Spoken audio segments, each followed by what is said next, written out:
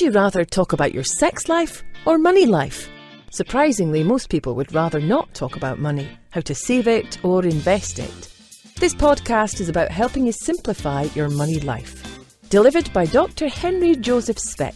A psychologist by training, Henry is a seasoned investor with over 40 years of successful investing in real estate, stocks and other alternate forms of income generation. Tune in to the twice-monthly podcasts to get his thoughts and tips on how to reach financial freedom. How to achieve the life you deserve. Now, here's Dr. Speck. Please remember, this podcast is for entertainment purposes only. Please consult with your financial advisor or investment specialist before you make any changes to your investment policy or stocks or bonds or real estate you may own. I am not an investment advisor. I am simply talking about what I am doing in our investments for your entertainment purposes. This is Hank for Shrink Money Advice. It is Monday, January 9th, 2023. Now, the title of this podcast comes from, what I see pretty much every morning, which is just a deluge of information that would make anyone get dizzy if they're thinking about investing or taking care of their money. So that's where the title came. What is your right now? And if you've listened to some of the other podcasts, I focus a lot on, forget the past. You should learn from mistakes, but when you think about the future and projections, which a lot of people do, let's talk about what's going to happen 6 months, a year from now, whatever. We have no idea. So my question is, what is your right now, and how that has a way to sort of leak into what you should be thinking about. Now, before I get into this topic for today, just a couple updates. So, working hard on the new concept, a new book. It's called What Grandpa Learned from His Honeybees, the little book to be smart with your money and help the environment. Very excited about it. I'm in my 90th edit. My goal was a 50-page book, believe it or not. About an hour and a half on Audible and maybe 50 pages max. It's probably going to be a bit more, but certainly less than 75, I hope. So I hope to have that out by March 1st. With that will be a compatible podcast. It'll be this podcast with a bit of a different focus. But I think those of you who listen, I have 3 or 4 people that listen regularly. Keep doing that because I think you'll be able to learn from it. And it's actually the prequel, I guess is the word, to Shrink Money Advice. So I'm writing this one for my grandkids and also people who are just starting out in investing so that they get a bit of an idea about what we're talking about. And there are actually 10 lessons from the beehives, from successful beehives, that fit automatically with successful investing. And I'm starting to think that there may be some universal principle of common sense that if we just apply to different situations in a different way, but using those same principles, we could solve a lot of our problems, Anyway, I divert. I'm going off there. I'll stop that. So what is your right now? So there's clutter on TV, and the clutter on TV a lot talks about inflation, and interest rates. Those are probably the 2 major themes that keep popping up. And people are always talking about, what's going to happen. What's the true, they call target rate, I guess, for interest. And what's the true inflation rate. So let me talk about a few ways that I look at it. And if it helps you, great. If not, just press fast forward or something. It's pretty much a given principle that the interest rate should be, if you want to deal with inflation, the interest rate should be pretty much around what the inflation rate is. So if inflation is 5%, you'd expect interest rates to be around 5% or plus or minus a few points, but that's pretty much it.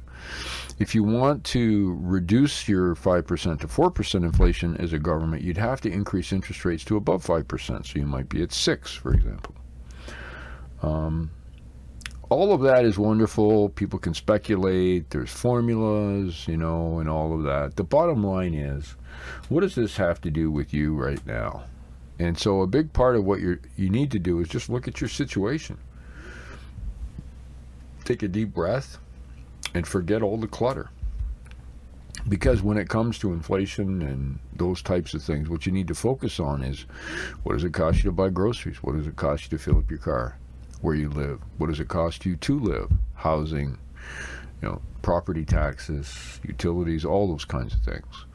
And that is your reality. And from that number, you need to sort of come with a solution. Do you stay where you are? Do you go?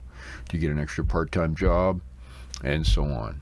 One of the things that, one of the lessons from the book has to do with, when things aren't great, bees move. They get up and move. It's called absconding. Now, absconding is kind of a crazy thing. That would be kind of like if you were renting an apartment and in the middle of the night you just left, didn't pay your rent, took all the furniture and just took off. That's kind of a term for absconding, which is kind of crazy because with bees, you can't keep them any place anyway because there's no fence, there's no rules. Bees do whatever they want. So when bees leave a house, a home, whatever it may be, they go because it's not great living where they are. It costs too much, meaning they have to fly too far to get their honey and nectar, or they're being attacked by wasps and other animals. The home may be too close to the ground and there's too many varmints there that attack them regularly. It could be in the wrong place. There could be cracks in the house and they can't fix it, and so on. So they make a decision fairly quickly and they leave. They just go. They're gone. Now, if you're in a situation, and that's the question, what is your right now, where you're paying too much rent, or the neighborhood's not great, or whatever the situation may be, and you can't change that, then you need to move. It's just the way it is, and bees do that. So that's one way to handle your right now if things aren't changeable. When we look at interest rates, that's the second part to what's the clutter on television and pretty much everywhere else is, people say, well, what are interest rates going to be 5 years, 10 years, or 2 years, or next year? Well, it doesn't matter, because the question is, what are they right now? What is your situation? What is your right now? And do you need to lock in a rate? So, for example, if you're living in a house and your mortgage rate's coming due, it's probably a good idea to lock it in, because you have, you take away the risk. You could argue and say, well, geez, 5-year mortgages are 5.5% or something. And a year ago they were 2.5%, or 2 years ago they were 2.5%. Well, that's true. But, 30 years ago they were 18%. Sorry, maybe 40 years when I remember. Well, in the 1980s, 90s, interest rates were double digits, mortgage rates. So if you told someone in, 1992, I can get you a 5.5 point interest rate, they would think you're just giving them Santa Claus gifts. So perspective is important, and I think that's one of the things you need to look at when you assess where you're at right now. How much of how you're feeling has to do with your comparison of previous times, better times, and how much is that stopping you from taking action? Because the honeybees make a decision pretty quickly. They take a look around and they go, okay, I've had enough of being attacked by wasps. Now, I don't know how 40,000 bees make a decision to leave. In this case, you just have to focus on what you're going to do. But if it's if your right now doesn't make sense to you, then you need to change it. And I listen to these supposed experts because I just want to know what the hype is, not that they have any valid thing they're saying that makes any difference. It's just hype. It has nothing to do with what's happening, because many of them are pushing their own books.